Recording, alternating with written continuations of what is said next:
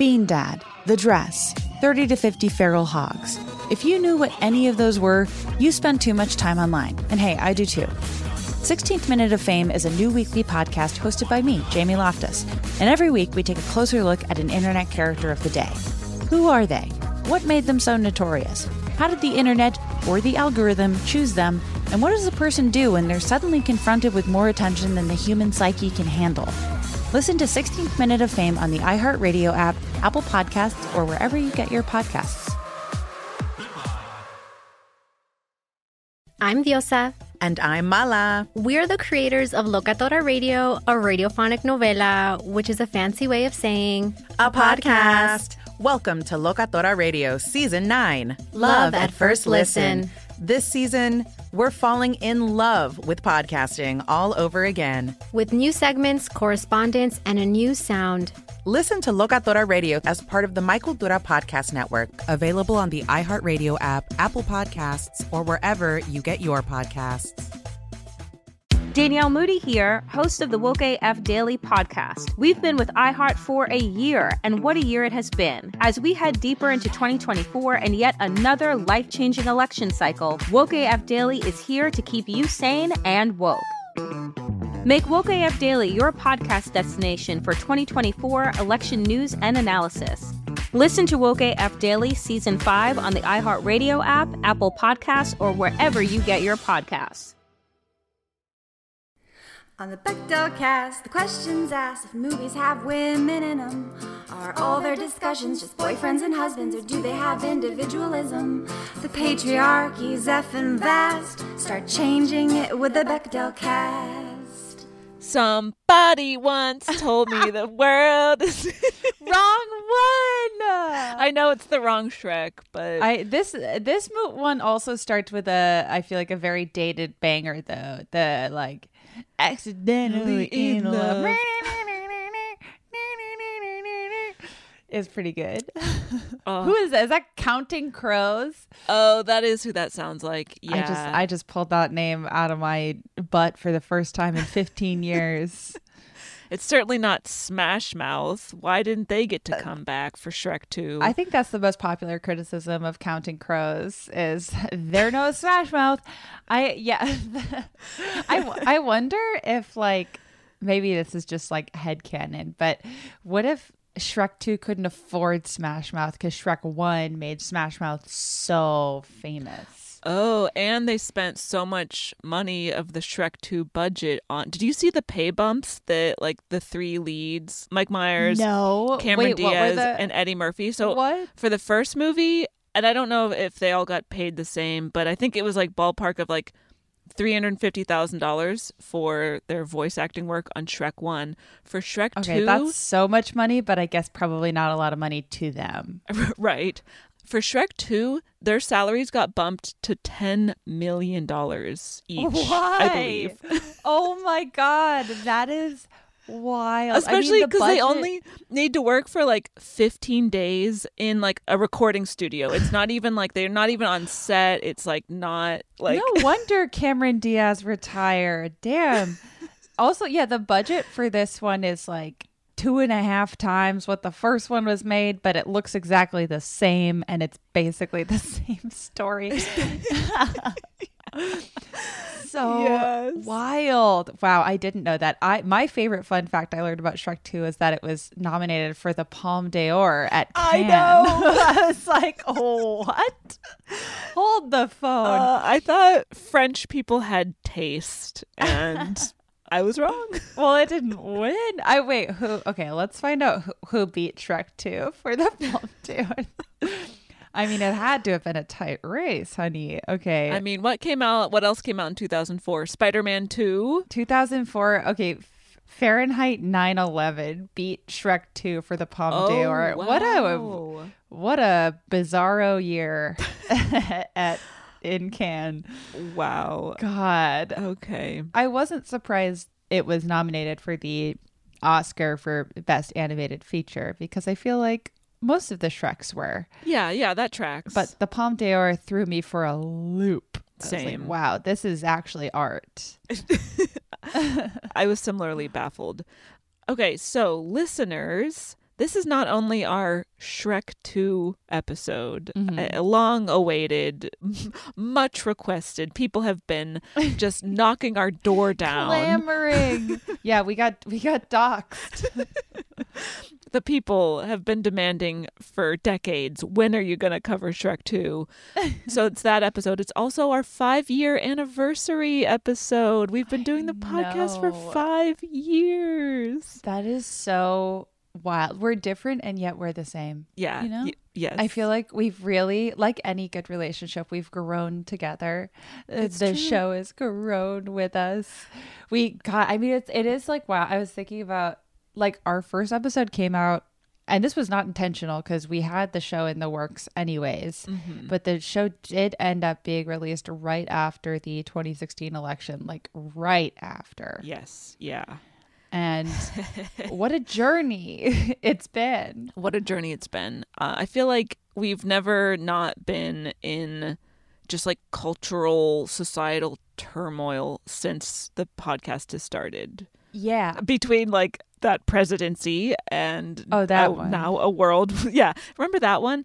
And and then also this pandemic. It's just been, I mean, what a time. It really has been a wild ride. Like in a I mean, not societally, maybe not in a good way, but I feel like it ended up being a very specifically relevant time to be having the conversations that we've been trying to have on the show. And I don't know, I'm proud of us. And we also, there's so much left to do. There's so much left to do. I think a great way to track our growth was I listened to the Shrek 1 episode yesterday. Oh no. And so that one, no notes. Perfect, no notes. That came out nearly 4 years ago, almost like 4 years to the date. Wow. Ago. So wild. We were like a year into doing the show. It was an interesting listen. It's been a really long time since I've listened back to an episode from that long ago. Yeah, I avoid it. It was excruciating. Okay, so here's some things about the episode. Certainly, we have demonstrably grown as movie analysts, as feminists, as just havers of discourse. Like, oh, wow. Our discussion was not very nuanced on the Shrek 1 episode.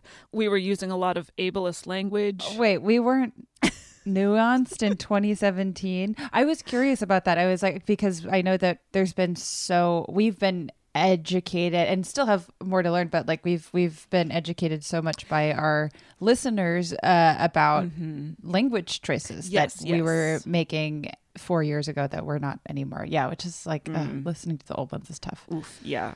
Turns out we don't age well sometimes. Also, I'm doing a very nasally voice the entire time, and then also bursting into just like goofy voices for 90% of the episode. I don't know what I thought I was doing. I must have blacked out that because I was just like, I don't remember you becoming a goofy voice connoisseur. I was goofy voicing all over the place. I don't know why I was making any of those choices. Also, the episode was very short by our standards because it was like less than an hour long. It was like 57 minutes long or something like that. I feel like that's because we used to like rent studio time too. So we had like more like restrictions on how long we could record, where now we're just existing in cyber, baby. Right. I'm just sitting in my closet talking for 2 hours at a time. We got time, baby. It is so bizarre to think about how much has changed in the world, how much has changed with the show. And so much of that is owed to our listeners, our community, and our amazing guests who also have educated us so much. Absolutely. And hopefully you, if you're a listener of the show. If you're not, what if this is your first time listening to the show? You know what? What if there's a Shrek 2 fan that's like, yes, you know what, start now and don't look back. Don't listen to any earlier episodes, and certainly not the Shrek 1 episode. Well, you can start listening like 2 years ago. Yeah, I really feel like that's when we started to hit our stride. Yeah, 2019 we really came out of a fugue state and began having actual conversations. Look, and also it's like, I feel like podcasting is so different from when we started too, which is bizarre because it's only been 5 years, but it just feels like it's grown and changed so much. Mm-hmm. Yeah, I don't know. It's so bizarre because we truly started this as a pastime and now it's our full-time job. Yeah. Wow. Look at that.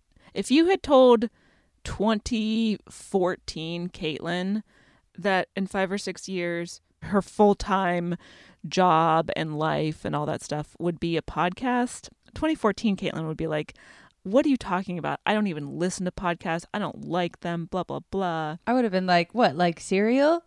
I don't know. Like there, because that used to be famously the only podcast that anyone had ever heard of. It might have been the only one. It's impossible to know. I feel like it was like all TV recaps and cereal. And and maybe like all there was. This American Life. Or is that a radio show? What's the difference? I don't even radio. And then they were, I'm still explaining to my mom what the difference is. And I don't really know.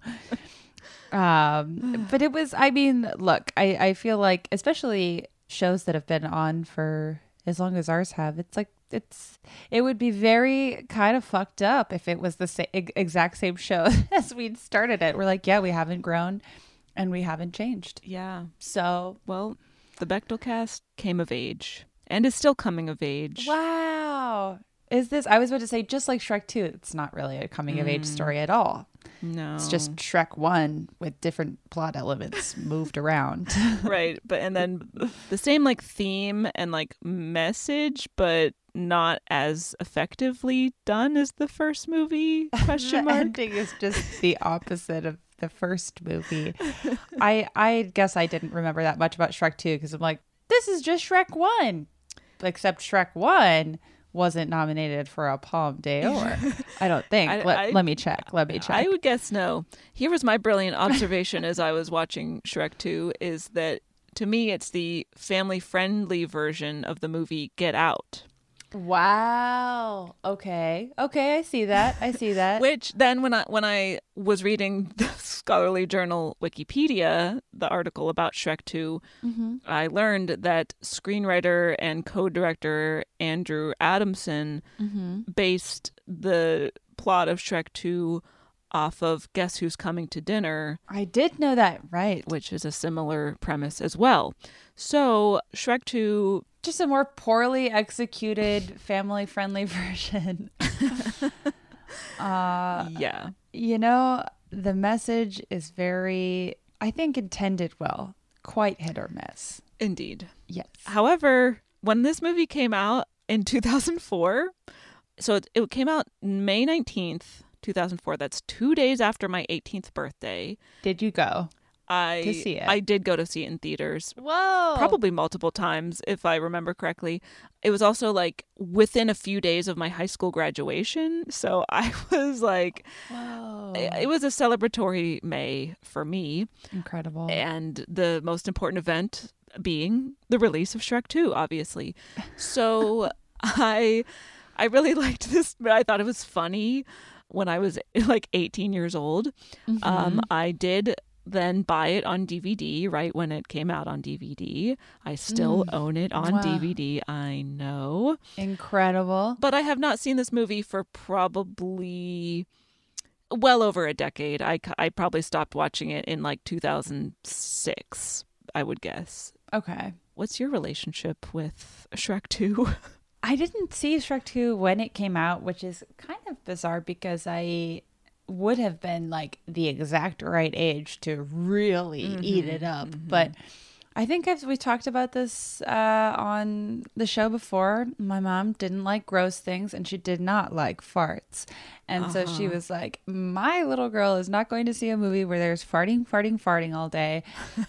So I think I would have seen this movie probably at someone's house at some point. I don't remember, like, I was a late Shrek bloomer. And when I came into my Shrekness, I really came in hard. Oh yeah. But I didn't come into my Shrekness until college. Okay. And then I started getting naked and painting myself like Shrek. I got into, and I feel like a lot of our listeners already are familiar with the online Shrek culture that exists. Yeah, you sold Shrek nudes, right, to raise money for Planned Parenthood. I did. There's a bunch of my nudes just still out there. You know, who knows who's got them? Hard copies? Why did I do hard copies? Yes, all hard copies. And I snail mailed them to people. Incredible. That was when I worked at Playboy and I used their nice magazine printers to print my Shrek nudes, which did feel exciting. Yeah. Why did I choose to do hard copies is something that I think about a lot. I think I was like, oh, this will be harder for people to disseminate it if I don't like email my nudes to them. I think so. Which is true. Yeah. I mean, they've never resurfaced, but I also am haunted by the idea of like these little haunted paintings, you know, like these little cursed naked Jamies hiding in people's closets. Cause I'm like, I don't think that they're on display, but what if they are? That's even more bizarre. What if people like framed them and hung them up? Oh, they were sent in frames. I sent them in frames. God, that was 2015. That was pre-Bechtel cast. I don't know. I can't vouch. I cannot vouch for her. And what? Oh, and then I wanted to plug the other big Shrek thing I participated in called Shrek Retold. Oh, yes. Yeah, it's a completely Shrek head fan animated version of the first movie that came out, I think, at the end of 2018. Oh, it has over 8 million views on YouTube. Holy cow. But basically, like, 90 artists were given 1 minute of Shrek to reproduce however they saw fit. And I got to do a minute of it, and guess what? What? They're doing Shrek 2, and I did it again. Oh my goodness, that's so exciting. Yeah. So long-winded way of saying I love Shrek, but I hadn't seen Shrek 2 in also a long time. I feel like I really stuck to one is the classic. One is on the AFI list of 100 best movies of all time. That is wild. I'm not shitting you. I was like, that sounds like a joke, but it isn't. I can think of at least 500 movies that are better than Shrek 1. You say that, and yet Shrek 1 is genuinely a really good movie. Yes. It was nominated for, what should it have been nominated for? Best Adapted Screenplay. I don't, who's to say? Yeah. But I feel like I would probably stand for it more, if not for all the very dated references in it. Oh, absolutely. I mean, it's the early 2000s energy coming off of both of these Shrek movies is frustrating. I just meant like story-wise and message-wise. Yeah. I feel like it has a lot going for it. That's fair. And I like that it was a product of spite. Which is right. Always a fun story. Yeah. Mr. Former Disney was like, I'm Mr. DreamWorks now, and I hate Disney, so I'm going to make Shrek. I'm going to get them. He genuinely, I mean, like, make no mistake, we're a thoroughly anti-Jeffrey Katzenberg podcast. He's currently trying to, like, influence homelessness policy in Los Angeles. He's a fucking loser. So not vouching for him. Right. I just appreciate spite. It can be a beautiful thing. It can. Well, should we dive into Shrek 2, the recap, and go from there? Yeah, we never said what the podcast was. Oh my gosh, you're right. No, I guess we should. Yeah, this could be someone's first episode. This is a loose one. This is a loose one, baby. It's very okay. Loose. Don't expect us to be at our discourse best. We're basically on vacation right now.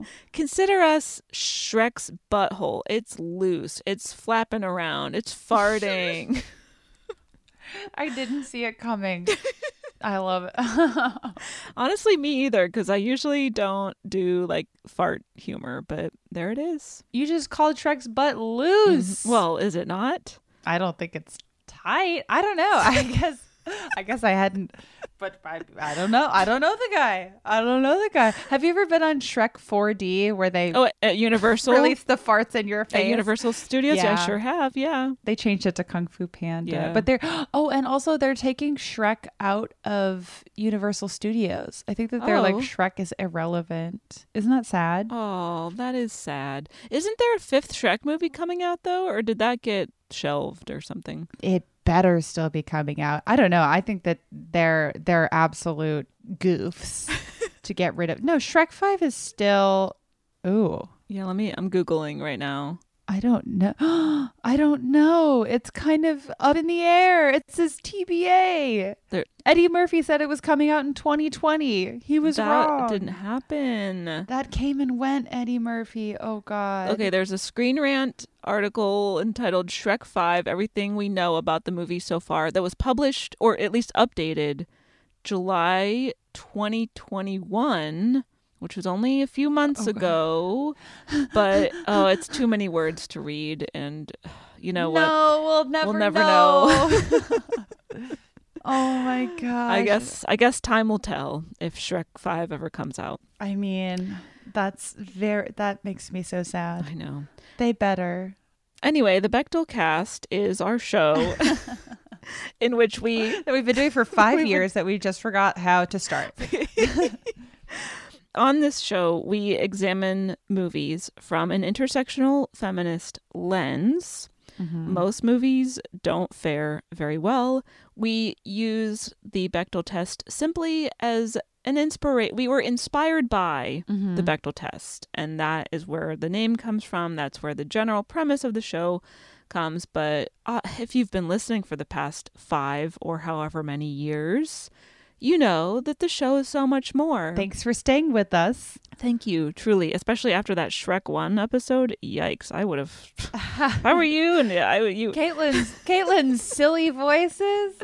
I want to go back now and listen because I'm like, what does that even mean? Wait, can you do it? Can you do the voice? Can you tell me what the Bechdel test is in the voice? Absolutely not.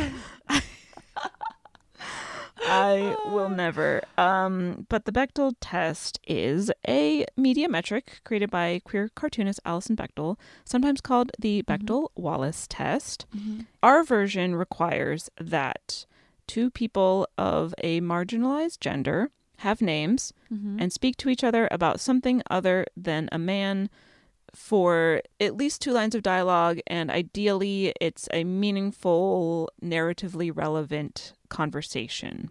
I did not remember to pay attention if Shrek 2 passes the Bechdel test or not. Oopsies. Believe it's a light pass. Usually, listeners, I mean, we've been doing this for 5 years.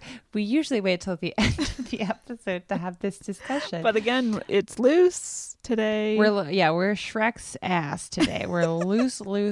No, it does pass. Okay. Oh, okay. So yeah. Well, we'll talk about it later, I guess. Yeah. At the end. Wait, hold on. I just went to verify because I think that there is a single exchange between Fiona and the fairy godmother that passes that isn't about Shrek. And then I think another one between her and her mother. Okay. But it's these are 2-line exchanges. Mm-hmm. But anyways, I just went to BechdelTest.com to check my work. Beautiful. And the comments are so funny. Okay, so it says that Shrek 2 passed the Bechdel test. Mm-hmm. Someone named Renee disagreed, and here's her comment. Mentioning Shrek goes against the 3rd criteria of the Bechdel test. I'm like, damn, that's true. It's true. Damn, that's true. Huh, well, there you have it. Podcast over. So 5 years, and the answer is we don't really know because we forgot. Sometimes we don't do our job, but also the Bechdel test, as we've always said, it's a flawed metric, and it's not the most important thing when analyzing film. Well, I feel like in this case, the fact that it probably may not pass the Bechdel test actually says a lot about the movie, because it's not like this movie is the pantheon of feminism. What?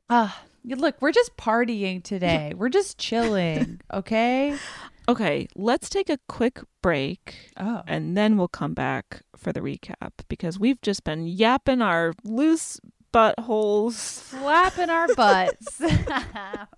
All right, so we'll be right back.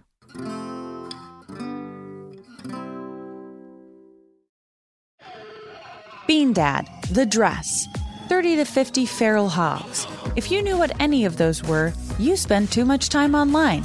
And hey, I do too. 16th Minute of Fame is a new weekly podcast hosted by me, Jamie Loftus, where every week I take a closer look at an internet character of the day. Who were they? What made them so notorious? Why did the internet choose them? And what does a person do when they're suddenly confronted with more attention than the human psyche can handle? I'll be talking to internet historians, experts, and yes, the main characters themselves to get a fuller picture. Because I think that even outside individual experiences, a character of the day tells us something about how the internet worked at that time and how the attention economy developed into the freaky three-headed dragon it is today. Together, we probably won't be able to properly log out, but we can take a walk down scary internet memory lane and see one day a little more clearly. Listen to 16th Minute of Fame on the iHeartRadio app, Apple Podcasts, or wherever you get your podcasts.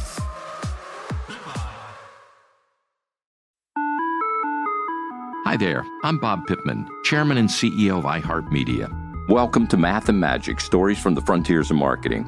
This week, I'm talking to the one and only Ryan Seacrest. Love the connection to people. I think at the core, what I get excited about, what gets me up in the morning, is connecting with people in an unscripted, unvarnished way. Is getting to say something to them, hear back from them, know that I'm part of the routine, and I look forward to getting on the air. I look forward to it. In these exciting times, we're looking to the math, the strategy and analytics, and the magic, the creative spark, more than ever. Listen to Math and Magic on our very own iHeartRadio app, Apple Podcast, or wherever you get your podcast. Mother's Day is right around the corner, and in true She Pivots fashion, we're highlighting moms who've dedicated their lives and their pivots to supporting mothers. The iconic Christy Turlington will join us to talk about launching Every Mother Counts after pivoting from her 90s supermodel days. And later, the co-CEOs of Baby to Baby will share how they're addressing the needs for millions of babies and moms. So tune in and subscribe to She Pivots. New episodes out every Wednesday. Listen to She Pivots on the iHeartRadio app, Apple Podcasts, or wherever you get your podcasts.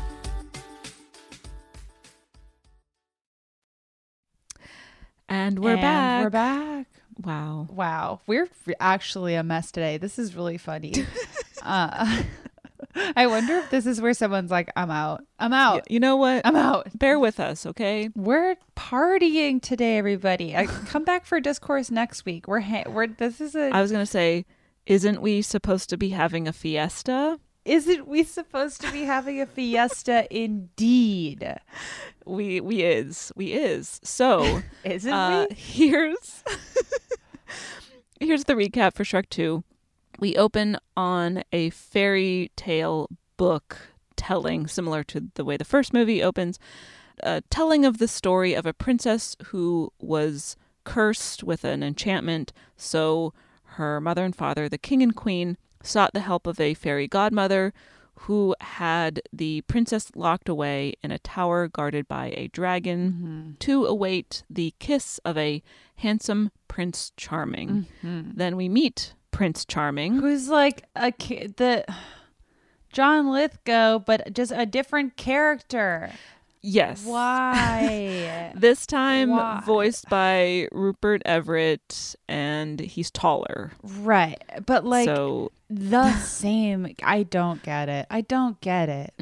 Also, I always forget who Rupert Everett is, and then I look him up and I'm like, this didn't help. I know that he's been in a lot of stuff, but I don't know who he is, and I can't remember. That's okay. Thank you. You're welcome. Anyway, Prince Charming shows up at the dragon-guarded castle, but Princess Fiona isn't there because she is on her honeymoon with Shrek. Now, if you're not familiar with Shrek, listeners out there, or you haven't seen the first movie, first of all, get it together. Secondly, we can't help you.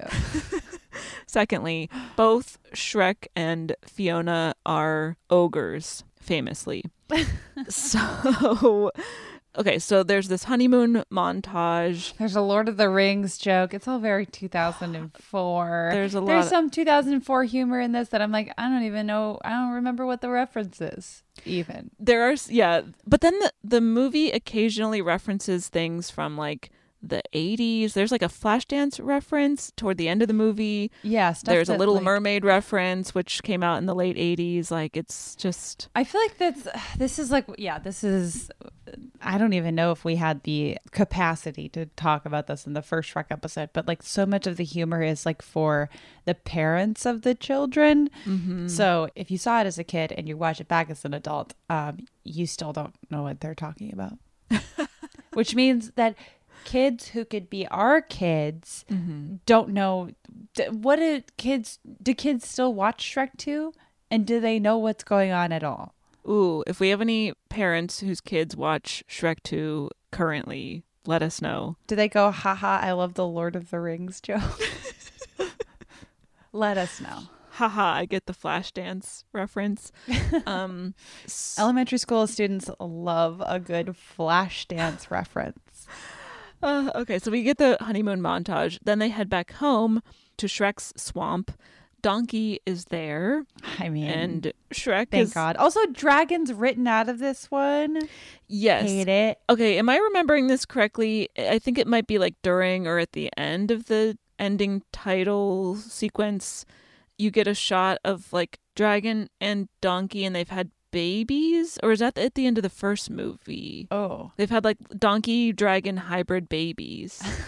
That's a definite thing, but I just don't know where you see it. I don't think it's this one, no. But that's but thank you for introducing that image into my head. Wow. Yeah, anyway, so at some point in the franchise, donkey and dragon have mixed babies. But yeah, dragon is completely written out of this movie. And in fact, there's a part where they're like, hey, donkey, where's dragon? And he's like, she's been so moody lately, because women be moody. Women be extreme. They're right. But that is his whole excuse for, I guess I don't really know. I guess this movie takes place over the course of what, like 2 weeks? Maybe a few weeks. Yeah. That's a long time to be away from your wife on the grounds of she's moody. Especially if she's pregnant, which might explain her mood swings. Yeah, donkey, everything of that. I'm calling him out. Yeah. Donkey's a bad husband. Seriously. So Donkey's there. He's being annoying. Shrek is all like, donkey, go away. You're bothering me. Classic. We love this dynamic. We're always laughing when it's happening. Tried and true. Then Fiona and Shrek receive an invitation from her parents, the king and queen of the kingdom of Far, Far Away, for a royal ball in celebration of their marriage. And Shrek is reluctant to go, but they set off anyway to Far, Far Away. They finally get there. It's basically Los Angeles, specifically like Beverly Hills. And Shrek is very much a fish out of water. He then meets Fiona's human parents, who are not happy that Fiona and her husband are ogres. Shrek and the king in particular do not get along. Well, because everything is about fathers and sons. Yeah, her parents are played by Julie Andrews and John Cleese. Yes. So they really, which I also like, it doesn't matter because it's Shrek, but I'm like, why are her parents British but she's American? Oh, wow. I didn't even think of that. I mean, I know that children can have different accents from their parents, but I felt like the story didn't rise to the occasion and give me the answers that I needed to understand why her parents were iconic British people when she's Cameron Diaz. Right, because it seems like everyone else in Far, Far Away also has English accents, because the fairy godmother, Prince Charming, I think anyone else you hear talking who's like a local has an English accent. I wonder how like thought through that was, or if it really is like a specifically American audience thing of like, oh, well, we like the person with the American accent because she sounds like us. I have to maybe also, that the director is from New Zealand, so who knows? And then you've got Canadian Mike Myers doing a Scottish Shrek. Nothing makes sense. That's true. I forgot her. Yeah. You know what? It's a fairy tale land. I just was like, wow, they really got the most famous British people who would agree to do the movie. Right. Okay, so yeah, Shrek and the King do not get along, which makes Fiona sad, and it puts some strain on her relationship with Shrek.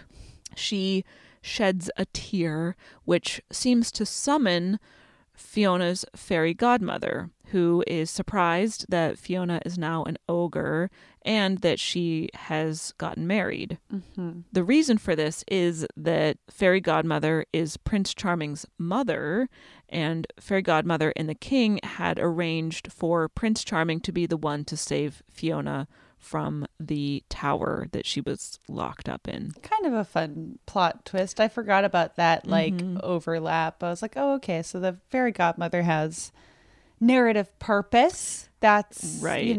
That's not guaranteed in this genre. That's true. And I mean, spoiler alert, but you learn that the fairy godmother has leverage over the king because she had turned him from a frog into a human. So she keeps threatening him, being like, don't forget the deal that I made for you and blah, blah, blah, you owe me. So genius.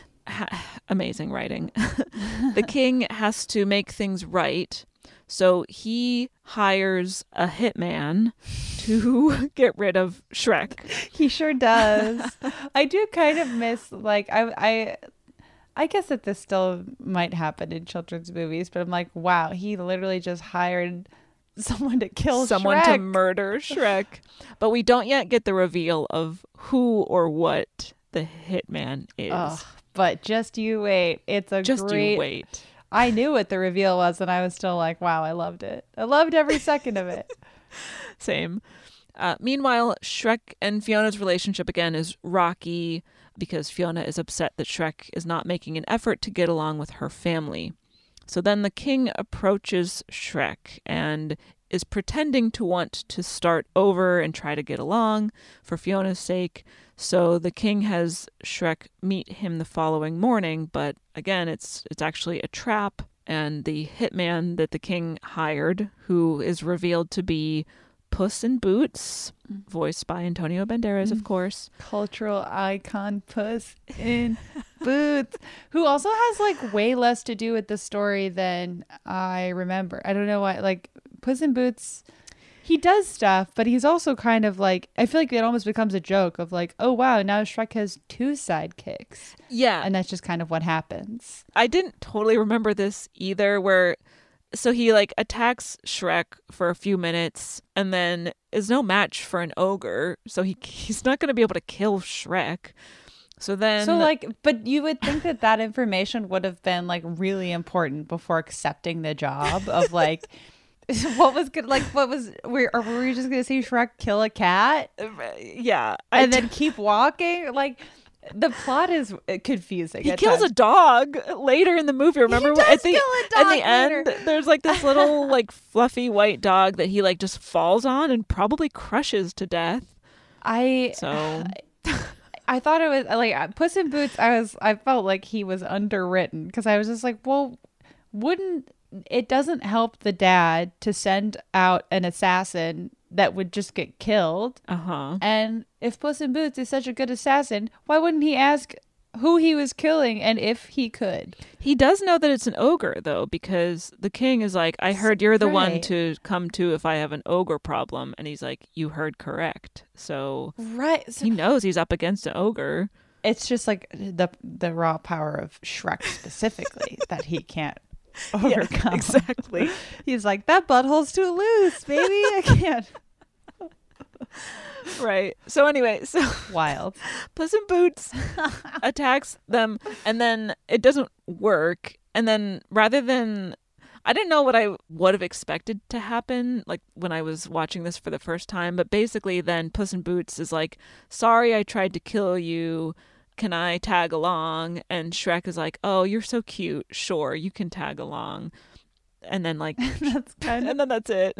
That's kind of the I'll be honest, I don't I'm not familiar with the actual lore of Puss in Boots. Not a character I grew up with. Yeah, me either. So I really only know Puss in Boots via Shrek 2. Which is more or less just an extended Zorro reference. Right, because Antonio Banderas played Zorro, Yeah. and so they're like, haha, this cat is Zorro. Mm-hmm. So let's give him $10 million and have him have a little bit of fun. So it's amazing is what we're saying. I mean, I wouldn't trade it for the world. I just was like, oh, wow, he has less of a story than I just assumed that there would have been more there than just like, wow, look at this Zorro cat. Haha.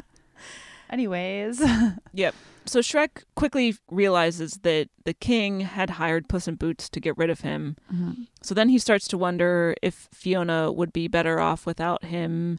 If he was some kind of Prince Charming, no one seems to want this ogre around. Right. So Shrek gets the idea to call upon the fairy godmother to have her help him. So Shrek, Donkey, and Puss in Boots go to the fairy godmother's workshop and steal a happily ever after potion, which Shrek drinks, and Donkey also has some. It takes effect on them and on Fiona, too. Okay. Tell me that hot Shrek, quote unquote, doesn't look exactly like Wreck-It Ralph. It was throwing me for a loop. I feel like he looks so much like Wreck-It Ralph when he's turned into Mr. Shrek. I see a slight resemblance, but Wrong. I don't think it's like uncanny or anything. He looks... No, they look considerably different. I don't know. I think he looks a lot like Wreck-It Ralph. Also, I felt like... I don't know. I think Shrek's hotter as an ogre. I'll say it. Ooh, wow. I'll say it. Yeah, I mean, beauty, I don't see external beauty. Beauty is within, and that's the message of the movie. Shrek is more confident in his ogre body, That's true. His butthole is so much looser as an ogre, and that's the way he likes it. You can tell he's not comfortable with where his butthole is at when he is transformed. Yeah. Okay, so the potion turns Shrek into a subjectively handsome human man. Donkey is turned into a stallion. And then they discover that to make the effects of the potion permanent, the drinker has to obtain true love's kiss by midnight. So Shrek heads back to the castle to find Fiona, who has also been transformed back into her human form. But oh no, Fairy Godmother and Prince Charming are already there, and they trick Fiona into thinking that Prince Charming is the new and improved Shrek. And Shrek is convinced that there's no way that he can make Fiona happy. He thinks that Prince Charming is the man she's always wanted, so Shrek decides to leave. Again, the plot is so weird here, because it's like... First of all, Shrek and Fiona really need to hit up a couples therapist and work on their communication. Because the plot of at least the first movie, it's a big thing that they can't talk about. But this is a small miscommunication that gets taken way out of context. And I was just trying to imagine, imagine if someone you had just married read your journal from junior high and was like, she hates me. And it's like, what are you talking about? First of all, that was a very upsetting journal for not the reasons that you thought, for all the descriptions of her parents gaslighting her. Right. And then it's just so juvenile to be like, oh, you didn't love me when you were 12. It's like, she didn't fucking know you, and she was 12. Right. What are you talking about? Most of my notes about this movie are about his conduct in the first 20 or 25 minutes or so. And So their bizarre. relationship and the way that Fiona is characterized, the way that Shrek is characterized, and the way they behave in this relationship. I'm just woof. Get it together. I know. People. I feel for Fiona. And then it's there's that moment too where it seems like Fiona is gonna become involved in the action, and then she just doesn't. And you're like, oh. Right. Okay. Okay, so Shrek has left, But Fiona is not warming up to Prince Charming. She's like, this isn't the Shrek I married.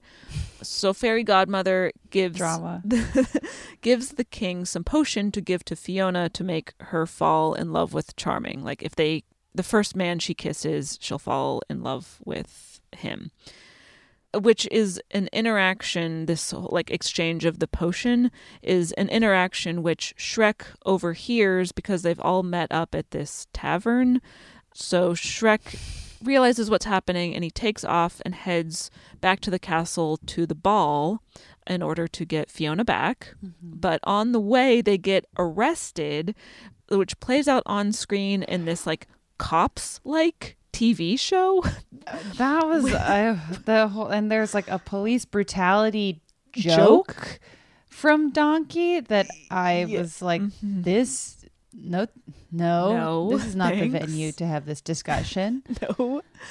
And this TV show, that felt like, I don't know. I mean, I'm interested in what listeners thought of that, because I was like, this seems like an inappropriate joke to be making, and also the fact that it was being made in 2004 in a children's movie is like also interesting. I don't know. I don't know how to feel about it. And then the gingerbread man loves the show Cops, and it's like, okay, you with your like, propaganda.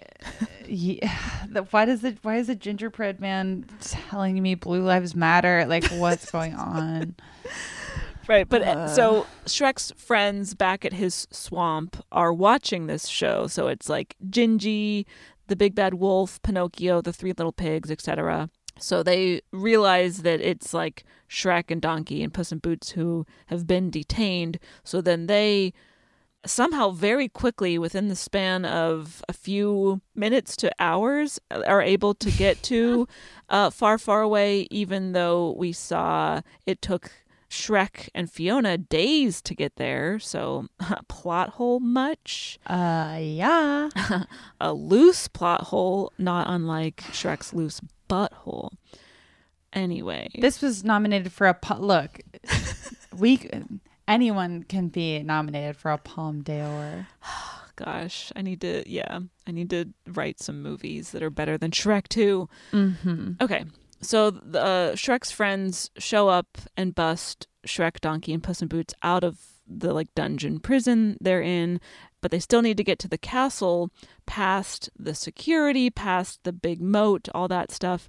So they have to go to the Muffin Man and have him bake a giant gingerbread man so that they can get into the castle and crash the ball that's happening. I never realized how ridiculous of a plot point this was until rewatching it this time around. That like their amazing idea of getting into the castle is to bake a giant gingerbread man. I thought it was hilarious in 2004. I mean, flawless writing. Let's go to Cannes. Let's do it. So then, as Shrek is getting into the castle, Prince Charming is dancing with and trying to kiss Fiona at the ball. Mm-hmm. And then Shrek bursts in, and then Fairy Godmother tries to stop him, but she gets turned into a bunch of bubbles, and it's almost midnight, so Shrek and Fiona have to decide if they want to. Everything's happening at once. Like, nothing is happening, and yet everything is happening. I mean, this climax, wowie wow. I mean. So yeah, the clock is ticking down. It's almost midnight. So Shrek and Fiona have to decide if they want to kiss now and stay humans, or wait and then transform back into their ogre selves. Mm-hmm. And Fiona is like, I want to live happily ever after with the ogre I married. So we're literally returned to one at the end of the movie, and it's like, why did this movie even happen? Who has grown? What do we've met John Cleese and forgiven him for some reason. For some reason, yeah. So then the clock ticks midnight. They transform back to ogres. They kiss, and then Donkey and Puss in Boots sing Livin' La Vida Loca. And that's the end of the movie. They sure do. Also, I now as an adult, I can appreciate how the music at the end of Shrek clearly happens to get it to be feature length. This movie is 81 minutes long, but if you add all of the musical numbers at the end, it's about 90 minutes long. Incredible. I mean, I love a short film, so no complaints here. This is basically a short film. Let's take a quick break, and then we will come right back to discuss.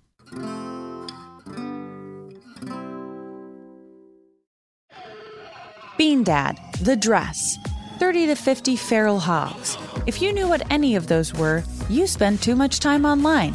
And hey, I do too. 16th Minute of Fame is a new weekly podcast hosted by me, Jamie Loftus, where every week I take a closer look at an internet character of the day. Who were they? What made them so notorious? Why did the internet choose them?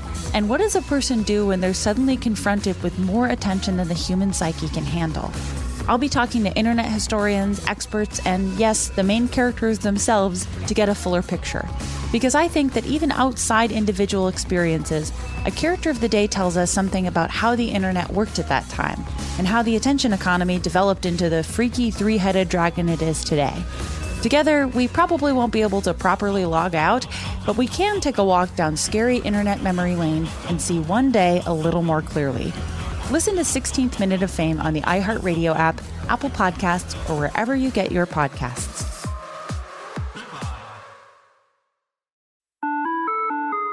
Hi there, I'm Bob Pittman, Chairman and CEO of iHeartMedia. Welcome to Math and Magic, Stories from the Frontiers of Marketing. This week, I'm talking to the one and only Ryan Seacrest. Love the connection to people. I think at the core, what I get excited about, what gets me up in the morning, is connecting with people in an unscripted, unvarnished way. Is getting to say something to them, hear back from them, know that I'm part of the routine. And I look forward to getting on the air. I look forward to it. In these exciting times, we're looking to the math, the strategy and analytics, and the magic, the creative spark, more than ever. Listen to Math and Magic on our very own iHeartRadio app, Apple Podcast, or wherever you get your podcast. Mother's Day is right around the corner, and in true She Pivots fashion, we're highlighting moms who've dedicated their lives and their pivots to supporting mothers.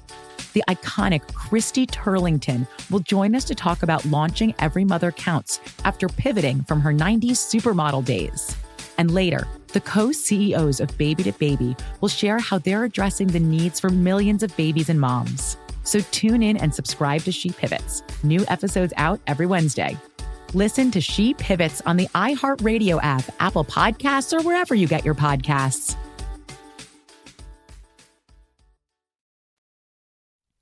And we're back. Welcome back to our 5th anniversary party. Woo! Let's discuss. I mean, there's a lot of extremely dated, hateful humor in this movie. We already touched on this movie's very bizarre attempt to reference how there's police brutality glorified in cop shows. There is a continuous joke about the wolf that goes across this entire franchise that is repeatedly, I mean, punching down at trans people, and like the wolf is referred to as gender confused. There's like all of these just very flippant ways of referring to the wolf, and it's clear the way that the movie is written and the way the characters pose that you're laughing at them. I would say this extends to a few other characters as well. This movie has a real problem with any person or creature or animal or whatever who doesn't adhere to a like very rigid binary prescribed gender norm, because literally any expression of gender that is not rigidly binary is commented on aggressively, down to even like Prince Charming wearing glitter. Like, what? Yeah. There's that. There's like the ugly stepsister character. There's the Pinocchio, the joke where they're trying to get his nose to grow. So they tell him to say, "I'm wearing ladies' underwear." He says it, his nose doesn't grow because he's not lying about that. And then there's this long joke about someone who presents as a boy wearing women's underwear and like, oh my gosh, isn't that so funny and weird and ha ha ha. In a children's movie too is like makes it extra insidious of how normalized punishing and mocking any form of not very rigid gender expression was at this time.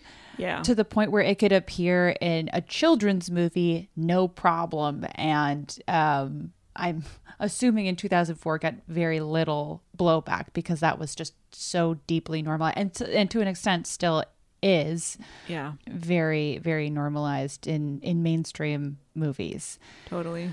There was also, I mean, I think that similar jokes are made about the wolf in the first movie. And also because I am a connoisseur of Shrek the musical, they had to take a line of the wolf's dialogue out of the musical because it included a transphobic slur. Yikes. So this franchise has some severe issues that I feel like are very reflective of the time it was released on, and also reflective of, like, again, who is in the room and who is at the top creatively, and like this 2000s era edgy humor that was all dictated by like vast majority cis people, mostly white people, and mostly guys. Yeah. So yeah, this movie is co-directed by 3 people, all white guys. So there you go. Woof. Woof. Yeah, that's what that dog said when Shrek killed it. Yeah. So that was the main thing I noticed as far as, like, again, we talk about this a lot in terms of American comedy movies specifically, and their reliance on punching down as a source of comedy, especially in this era. It was like at the kind of height of that. Things have been changing slightly in more recent years, but this was like the prime time to be doing like punch down humor. And this is no exception, even though, and I think we've talked about this too, where children/family movies are not as frequently perpetuators or participants in this type of humor, because a lot of that type of humor is also would be like maybe more like PG-13 or R rated. Right. So they can't really get away with it in a lot of cases. But this movie found a way to make repeated transphobic jokes at the expense of multiple characters in a movie that's rated PG or whatever. Right. Like it's which again just like shows, I mean, God, we could discuss movie ratings all goddamn day, but like what is considered to be harmful/offensive, and then who is the person deciding that? That's a whole other discussion. But yeah, this is like so deeply 2004, and I feel like that's reflected in a lot of the more attempted jokes that are simply just punching down. Yep. Yeah, that sticks out terribly. And then on top of that, the story is just like confusing. Oh, gosh. Yeah. I want to talk about Shrek. I mean, let's talk about Shrek, baby. Let's talk Shrek's about behavior in his relationship, and then also like the way Fiona is characterized in that relationship as well, and that whole thing. Because the first like 5 minutes of the movie are letting you know that Shrek fucks. Where there's just like all these times where he's like trying to have sex with his wife, and it's just like why fine. I know. And also I'm just like wow, God, it really hit when it's like I just was like, wow, this whole musical opening montage is about Shrek trying to loosen his butthole and have some fun. And then right after that, when they like get back from their honeymoon, like the honeymoon phase is literally over, then their relationship. Okay, so basically what happens is they get this invitation to visit Fiona's parents. And Shrek is like, your family seems really pretentious. We're not going. And that's final. And then what ensues after that is, to me, the movie subscribing to this idea that like my wife is the old ball and chain. Whatever she says goes. And I'm just like, it's her world and I'm living in it kind of thing. Right. Where he's like, we're not going and that's final. And then we cut to them packing up and leaving because apparently off screen there was a scene in which Fiona fought to get her way, you know, as if to say like women and, you know, his wives are unwilling to compromise and, you know, you got to do what they say, you know, and you just have to accept the fact that you're quote unquote whipped, all that kind of stuff. Yeah. So those were the vibes I was getting from all of that. Agree. Meanwhile, Shrek is being an absolute asshole in these scenes where he's like making assumptions about her family and saying like, oh, I don't even want to be a part of this family. So, you know, he doesn't want to make any compromises or anything like that. But it's Fiona who is the one who is being presented as unreasonable because especially because like Shrek turns out to be right in this situation because his assumptions about her family end up being correct. And, right. You know, he keeps saying this is a bad idea and he turns out to be right. So it makes Fiona look like she doesn't really know what she's talking about or that like she's being unreasonable. Which is really frustrating because it's like the Fiona character. I mean, I didn't rewatch Shrek 1 for this and that's on me. But like, I do feel like the Fiona character, like she's especially for a like princess character that's supposed to be commenting on other princess characters. I feel like in the first movie that's done pretty effectively. Mm-hmm. And she's a very motivated character. She participates in a lot of the action. Like it seems to like successfully subvert where this movie just doesn't seem to as much, which is frustrating because there's I think a lot of interesting stuff set up for Fiona, but then either it's dropped or like Shrek resolves the conflict instead of her resolving her own conflict. And so then it just sort of plays into the princess tropes that the character was written to subvert of like, well, she needs her husband, her hero, to resolve her childhood trauma ?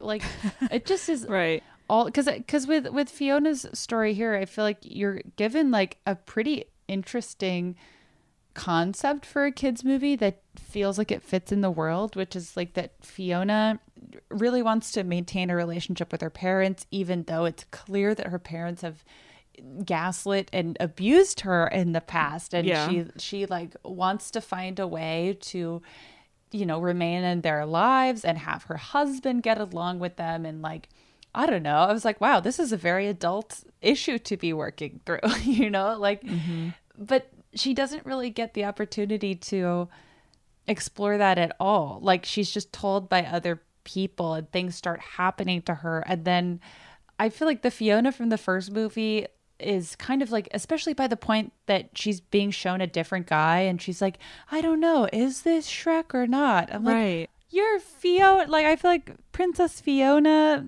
would know, you know, like, and would get into a fight about it, not be like, I'm confused. Not like go along with it and be like, yeah, right. Something's not right here, but I am not going to do anything about it. And I'm just going to keep. And then like forgive her parents for a world of trauma at the very last second of the movie where you're just like, huh?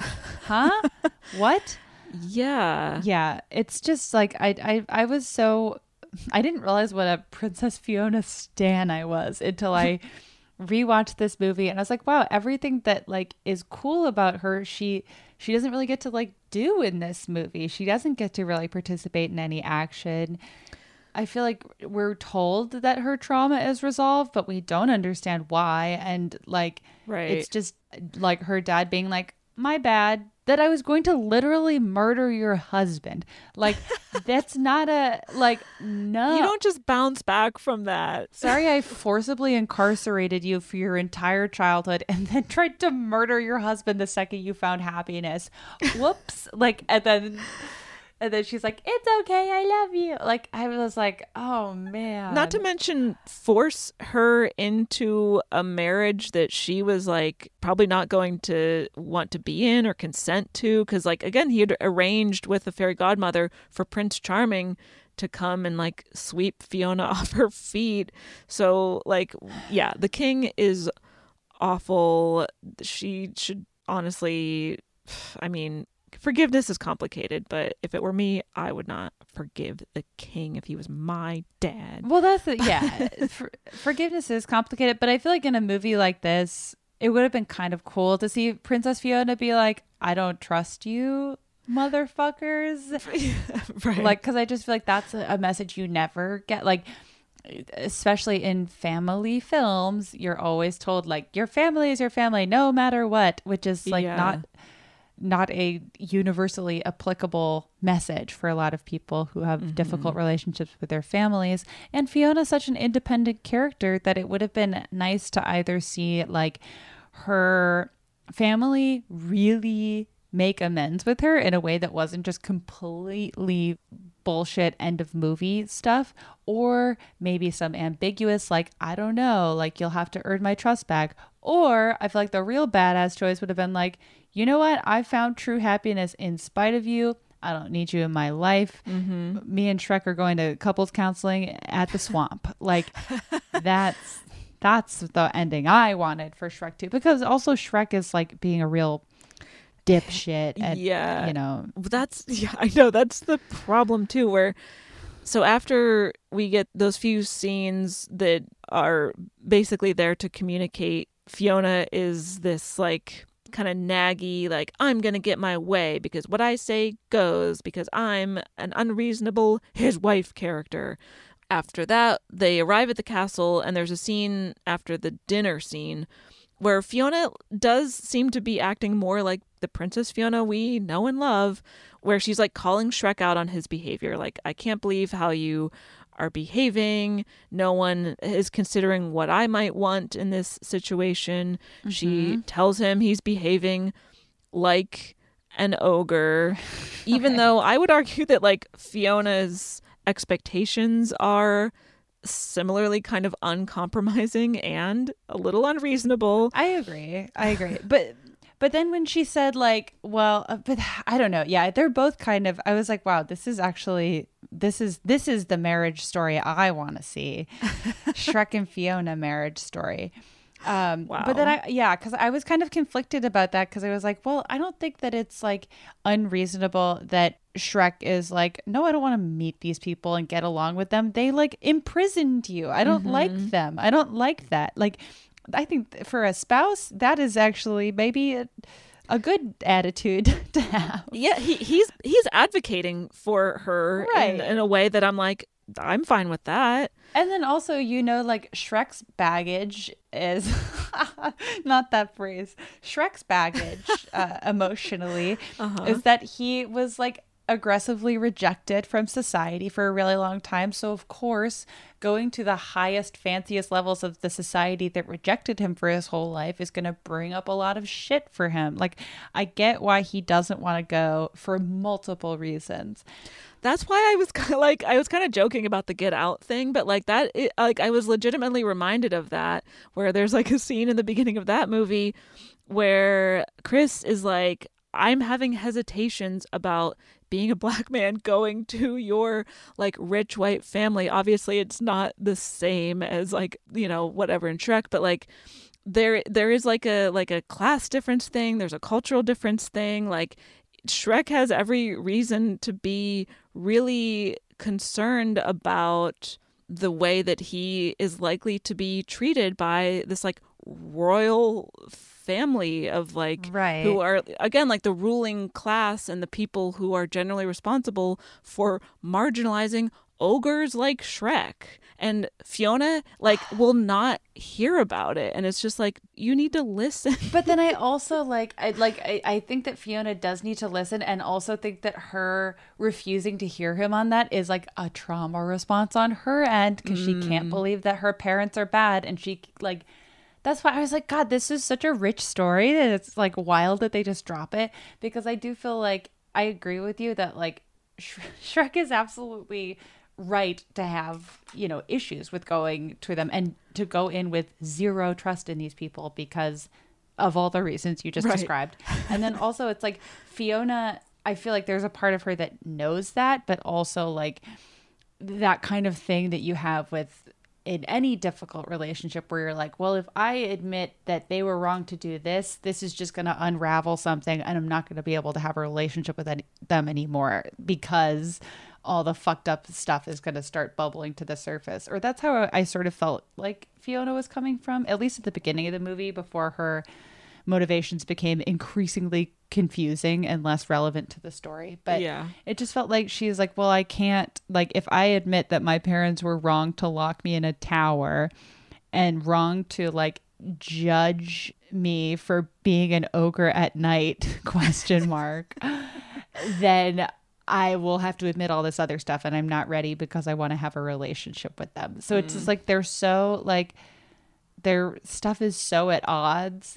And then they just like don't really explore it. And I don't disagree with the story choice that like Shrek is absolutely right. Like, I'm glad that the story didn't take the choice of like, and Shrek just misjudged the ruling class. They were actually really cool. Like that, at least it's not that, like he's proven right away when they get there. And once again, Shrek is rejected, which is his, you know, worst fear and also what he said was going to happen.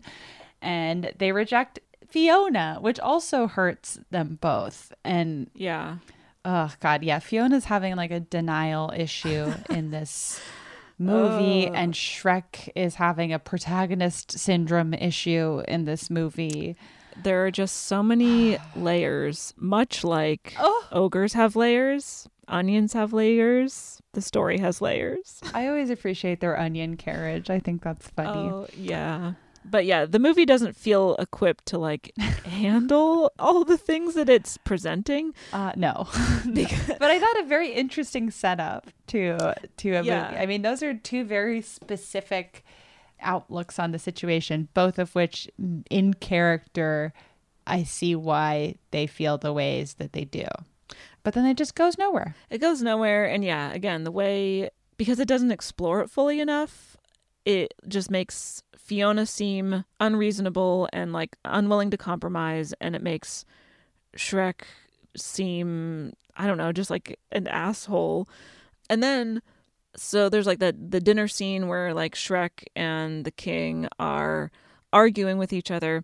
In that scene, basically what happens like after the first half hour of the movie is that Fiona is relegated to a his wife type character where all she's doing is just sort of being like, opposite. Shrek, stop it. Come on, stop it, Shrek. Which kind of starts in this dinner scene where both of his wives are just like, Harold, stop, Shrek, stop. And then for the rest of the movie, Fiona is just like, not really participating in the narrative. And every scene she's in after that, she's just like, Dad, what's going on? Where's my husband? The most annoying thing too is like she almost sets off to go find Shrek, but then the plot stops her from doing that. Right. Yeah. It's like raining. And she's like, I guess never mind. Right. I was like, wait, why are you throwing this in my face right now? This stinks. And then I feel like, I mean, there's not much to say about the queen character, but she's given nothing to do except to be like, Harold, what's going on? Right. Something seems amiss, but what is it? I'll ask my husband, who is clearly the reason things are going wrong. She literally doesn't know that her husband's a frog. She's just out of it, man.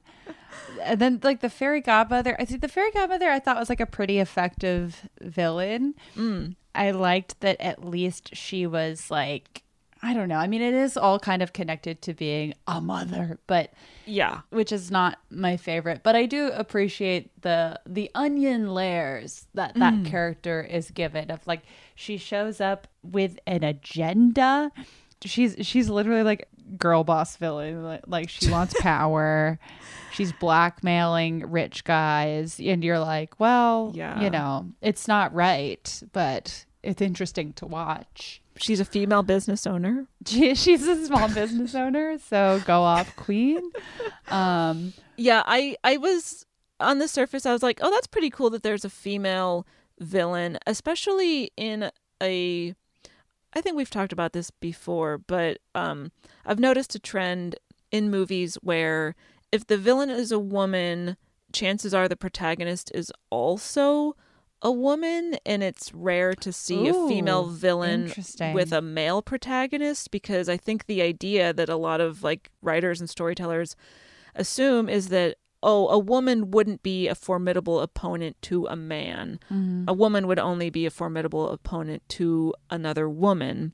And I feel like this is especially true in fairy tale narratives where there are a lot of like Disney female villains. You've got your, the witch from Snow White, Maleficent from Sleeping Beauty, Ursula from Little Mermaid, but those are all movies with female protagonists as well. And I think it's kind of rare to see a movie with a villain who's a woman and a protagonist who is a man. So for this movie, I was like, okay, damn, we get a subversion of that. So I was like, okay, that's cool. But then I started to think about Fairy Godmother's motivation, and you like hinted at this, but it is very much revolving around her son, where she's just like, I want my son to be king or something, but not because she wants power. It's just that like she just like wants to elevate the status of her son, and everything she's doing is like for her son. Oh, I guess I sort of assumed, maybe I'm giving the story too much credit. I sort of assumed that she did want an elevated status and she did want power, and like, but she never says that. So right, I just sort of assumed because her son was so like doofy that like, and so like clearly not equipped to be king, that and she was so motivated and capable that it was almost like an arrangement of, I guess I was really headcanoning this, but I was like, oh well, he'll become king and then she'll tell him what to do, and that's how she'll get the power that she wants to have. And that was, I think I've just been watching Succession too much.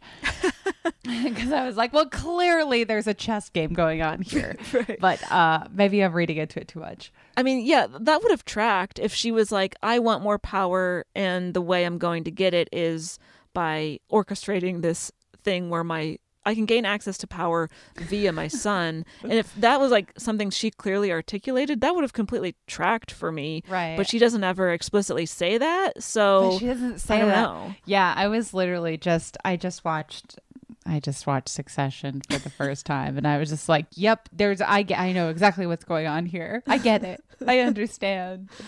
Rich people are so fucked up. Truly. Okay, so I mean, I guess if you view, I guess listeners, what did you think? Was she just being mommy, or was she being was she going to be like roundabout queen? Because the Far, Far Away does appear to still be a deeply patriarchal structure, so it does seem like the sort of thing she would have to work around in order to accomplish the power she may or may not have wanted. Right. Ay. Anyways, so she has more interesting things going on than Fiona in this movie, which sucks. Yeah. Yeah. Gosh, she's really like neutralized in the middle of the movie in a way that it made me so bummed out. And then you see her like sad youth gaslighting journal, and Shrek is like jealous of her crush from when she was 12, Prince Charming. I was like, Shrek, you're not emotionally intelligent, period. No. And like, that's just such a huge invasion of privacy that I'm like, so much of what Shrek does in those first, like, I don't know, 25 minutes, I'm just like, dude, you need to really work on yourself. Like, you need couples counseling, you need individual counseling. Like, problematic. You're so insecure, but you're refusing to work on yourself. He really does weaponize his insecurity against the people he loves, doesn't he? He sure does. God, Shrek is deeply insecure, and that is why we love him. But also, it's like you have to improve Shrek. I think that. I'll say it. I'm going to say something that's very controversial. I think Shrek and Fiona should have dated longer. Okay. I think they should have gotten to know each other better. Hang on.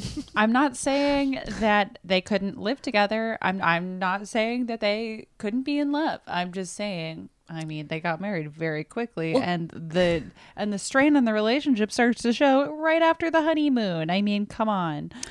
Anyways. Do they get married? They get married at the end of the first movie, right? After only knowing each other for a few days? Yes. Is that correct? Yeah. Yeah. Which is, I mean, like, that's true love canon. But it's also like, but Shrek 2 shows the consequences of true love canon, which is that you don't realize that your husband is so insecure that he's ruining your life. So, I don't know. I did appreciate, like, that in the moments that Fiona does get to advocate for herself, I generally liked those moments where Shrek is being, it's so complicated because it's like, he is right that her family sucks and that they don't have her best interests at heart. Mm-hmm. But the way he expresses that is a very selfish, not empathetic towards his new wife way. Yes. So it's like his communication is bad. But and then when Fiona is just like, well, Shrek, I don't think you have like really considered how much I've changed my life to be with you. And I'm like, damn, she's right. She's right. Mm-hmm. Damn it. What a complicated relationship. This is truly marriage story. Scenes from a marriage, more like the Shrek franchise. Okay. Jamie, wowie wow. I know. We're breaking this wide open. I wish that Shrek kissed Fiona's armpit like they do in that show. I haven't even seen the show. I just know that Oscar Isaac kisses Jessica Chastain's armpit. That's all I need to know. I'll watch that scene. I don't get anything about what's happening there. But yeah, Shrek and Fiona's relationship crumbles, which like provides the impetus for why Shrek does everything he does in the movie, which I guess like lends a discussion about the theme of the movie, or like the message, the moral of the story kind of thing, which is, something I appreciate. Again, I think the first movie handled it more effectively, but the message of don't judge someone by their exterior appearance or, draw conclusions about them just because they're an ogre. Right. What happens in this movie does communicate that message to some degree, but again, I feel like it gets a little muddled and also it's like just in like a franchise way, it's like, yeah, that was the message of the first movie. Right. So you either need to explore something new or look at it from a different angle, or I don't know, something else, but the movie just sort of like, hey, remember. And I understand like a common theme throughout a franchise, being something that like ties the franchise together. But yeah, when you just this movie doesn't build on that message, and it doesn't even communicate that message as effectively as the first movie did. So it just feels like they just tried to do the same thing again, which is like a bummer because it's like Shrek has so many lessons to communicate to the world, I mean, there is room for it there. Yeah. The premise is ripe for a lot of like meaningful conversation and commentary on that. And the story that's set up here is like actually genuinely pretty interesting. Like the conflict between Shrek and Fiona, but then they just don't really. I thought that this movie could have like gone in a lot of different directions that would have been more interesting. Of like, the first movie is very much about Shrek's journey, and the second movie could have really focused on like Fiona trying to figure out how she fits in the world, because keep in mind, she just got out of a tower like less than 2 months ago when this all takes place. She's like still, I know that it's like we don't want to like extremely harp on trauma in this children's movie, but it's like this could have been a cool way to explore her character, and the fact that, if this movie wants to be as like bringing contemporary themes and ideas to fairy tales as it says it wants to be, then like let's examine the idea of her being like a prisoner of her royal family parents, immediately going into a wife role and like being transferred from one controlling force to another controlling force, and like let's have her like figure herself out a little. Like, I just feel like, yeah, I guess I'm just a Princess Fiona stan, but I'm just like, there's so much with this character that would be more interesting to explore than repeating the message of the first movie in a less effective way. Also, the movie could have explored her identity as a full-time ogre now, because prior to this, she lives half of her life as a human and half as an ogre, and then decides to become a full-time ogre. And like, what does that mean for her new identity and her life now? Like, there's so many other things, or just like other directions the movie could have taken to examine these interesting things that it just doesn't really do. Yeah, it feels like a wasted opportunity. However, when you think about it, was the song Accidentally in Love nominated for an Oscar? And the answer is yes. Really?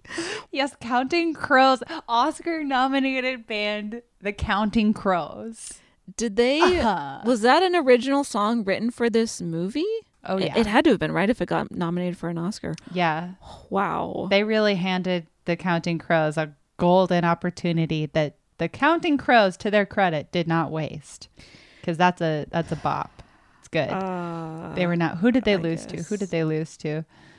So Shrek was nominated. Shrek 1 was nominated for an Oscar for Best Animated Feature and won. Okay, yeah. Shrek 2 was nominated and lost to The Incredibles, which is a much better movie, and that makes sense. Yes. Who did Counting Crows lose to? I feel like the Oscar for like original song, whoever wins, I'm always like, huh?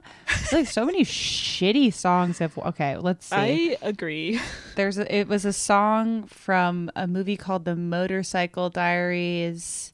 Oh, that I haven't seen. Al Otro Lado del Rio is the name of the song. Is The Motorcycle Diaries good? What is it? Yes, it is. It's Gael Garcia Bernal, my crush. Okay. Your crush, so of course you've seen it. It's a biopic about early Che Guevara. Oh, that's cool. Yeah. Wait, that sounds way better than Shrek 2. It's a very good movie, and again, Gael is in it, and he's hot. Not that that's important, which is what we learned from Shrek.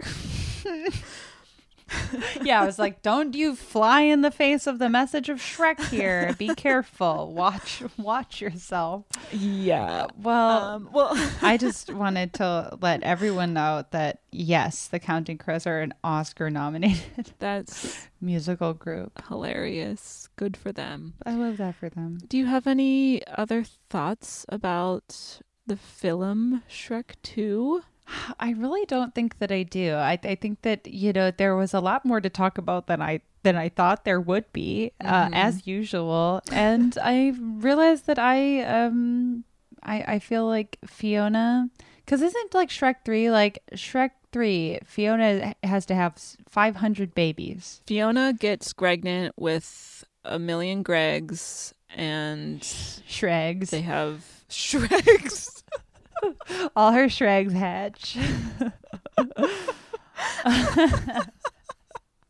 Oh my god, that's the funniest thing I've ever heard. I've only seen Shrek 3 once, and it was a long time ago, and then I never saw Shrek 4. I think it's just like, I feel like Fiona, for a character that starts really strong, is forced into a series of very binary, boring roles. True. As the franchise goes on, and that's my final thought. Not nice to her. Did Puss in Boots get its own? Oh my gosh, yeah. Puss in Boots has a spinoff. Yes, and TV series. There's also something called Puss in Boots: The Last Wish, which is a movie coming out in 2022. Wow, good for Antonio. Good. I hope those checks are clearing, good for him. I cannot believe it. Oh yeah, and then the TV series. My friend worked on the Puss in Boots Netflix series. It sounds like it was fun. Okay. Wow, amazing story, Jamie. Thank you. Does the movie pass the Bechdel test? We think it does, but only a very few. I'm going to say in context, I'm going to say no. Yeah, because even if it does pass, it's a barely pass, and I don't think that the themes of the movie make it worth arguing for a potential pass. I'll say no. Yeah, I think by our standards, no, because the few conversations I do remember between women, either Fiona and her mother or Fiona and the fairy godmother, the subtext is still something about a man. Yeah,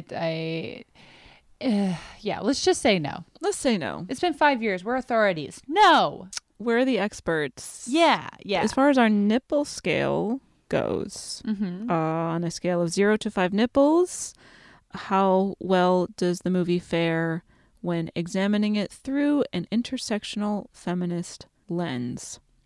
I don't remember exactly what each of us gave the first movie. I gave it 1 nipple. I'm giving Shrek 2 a half nipple. It went down. It got worse.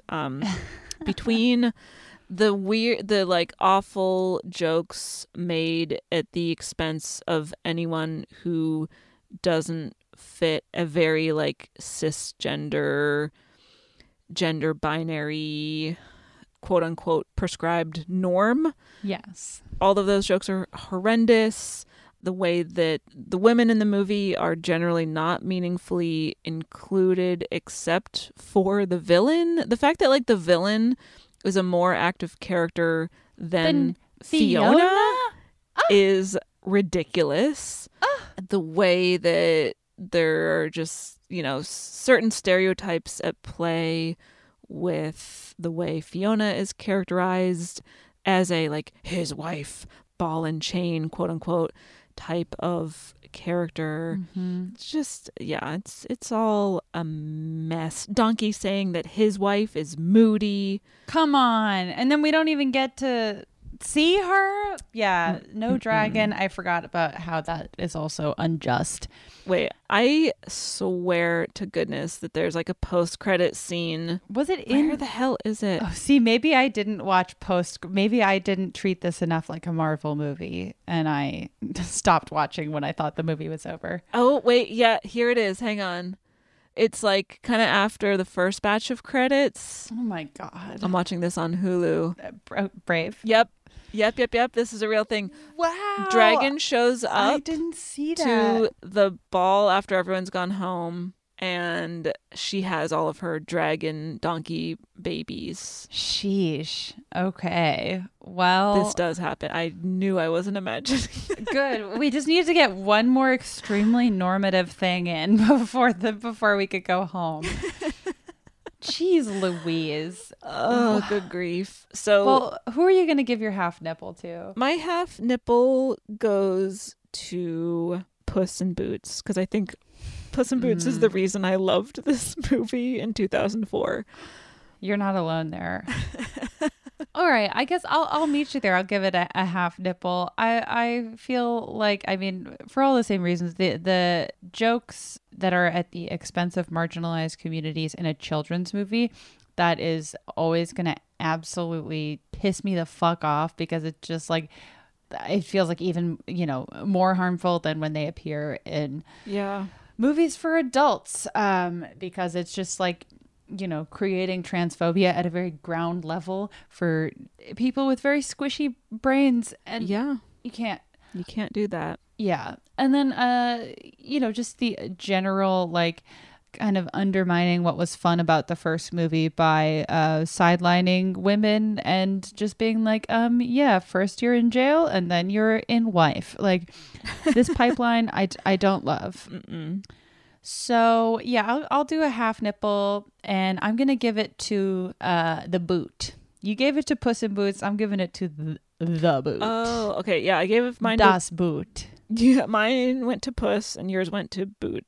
To Boot. So now, cats famously have how many nipples is it? Well, let me draw back to my cat facts knowledge. I believe it's 8 nipples.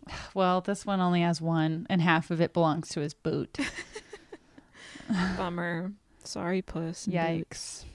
Maybe next time, maybe next movie. Welp, Well, there you go. There you go. You have it. Happy anniversary, Caitlin. Oh my gosh, Jamie, a happy anniversary to you. I love doing this show with you.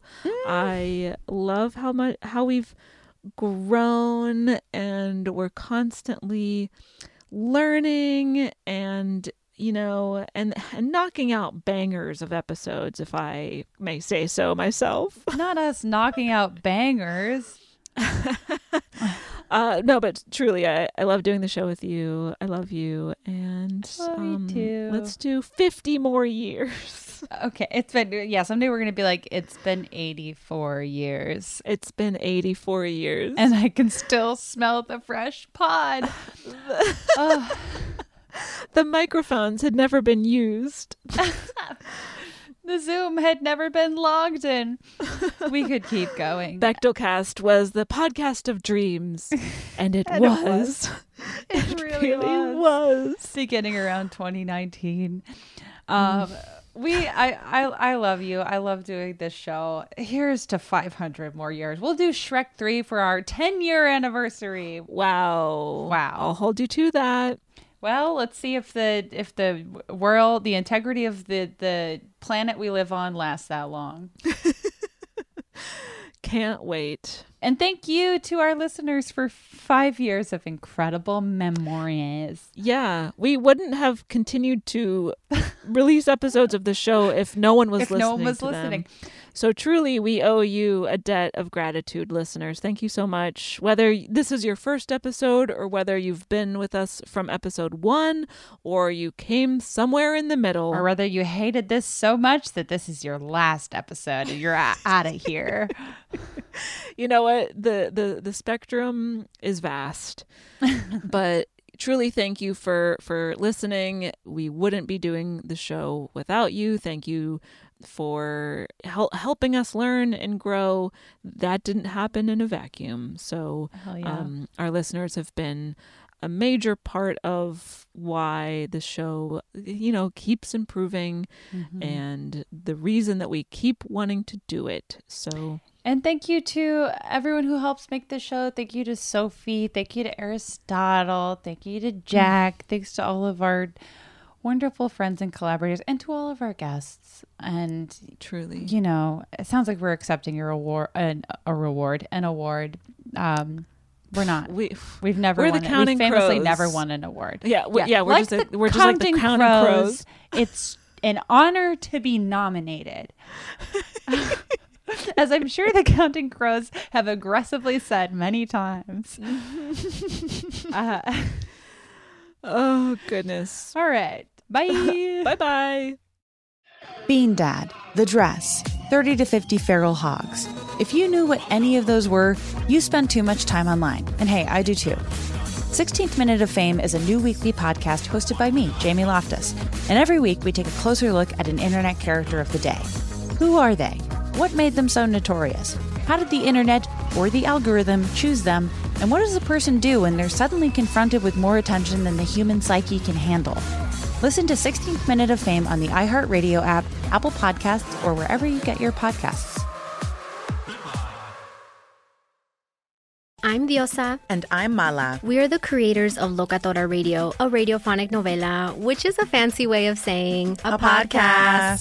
Welcome to Locatora Radio, Season 9. Love at First Listen. We're older, we're wiser, and we're podcasting through a new decade of our lives. This season, we're falling in love with podcasting all over again. And getting to the heart of our stories. We're going places we've never gone before, and we're bringing you along with us. With new segments, correspondence, and a brand new sound.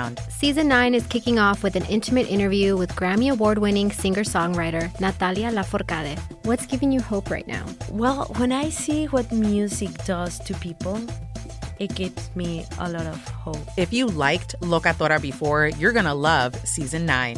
Subscribe to our show and you'll see why Locatora is your prima's favorite podcast. Listen to Locatora Radio as part of the My Cultura Podcast Network, available on the iHeartRadio app, Apple Podcasts, or wherever you get your podcasts. Danielle Moody here, host of the Woke AF Daily podcast. We've been with iHeart for a year, and what a year it has been. As we head deeper into 2024 and yet another life-changing election cycle, Woke AF Daily is here to keep you sane and woke. Make Woke AF Daily your podcast destination for 2024 election news and analysis. Listen to Woke AF Daily Season 5 on the iHeartRadio app, Apple Podcasts, or wherever you get your podcasts.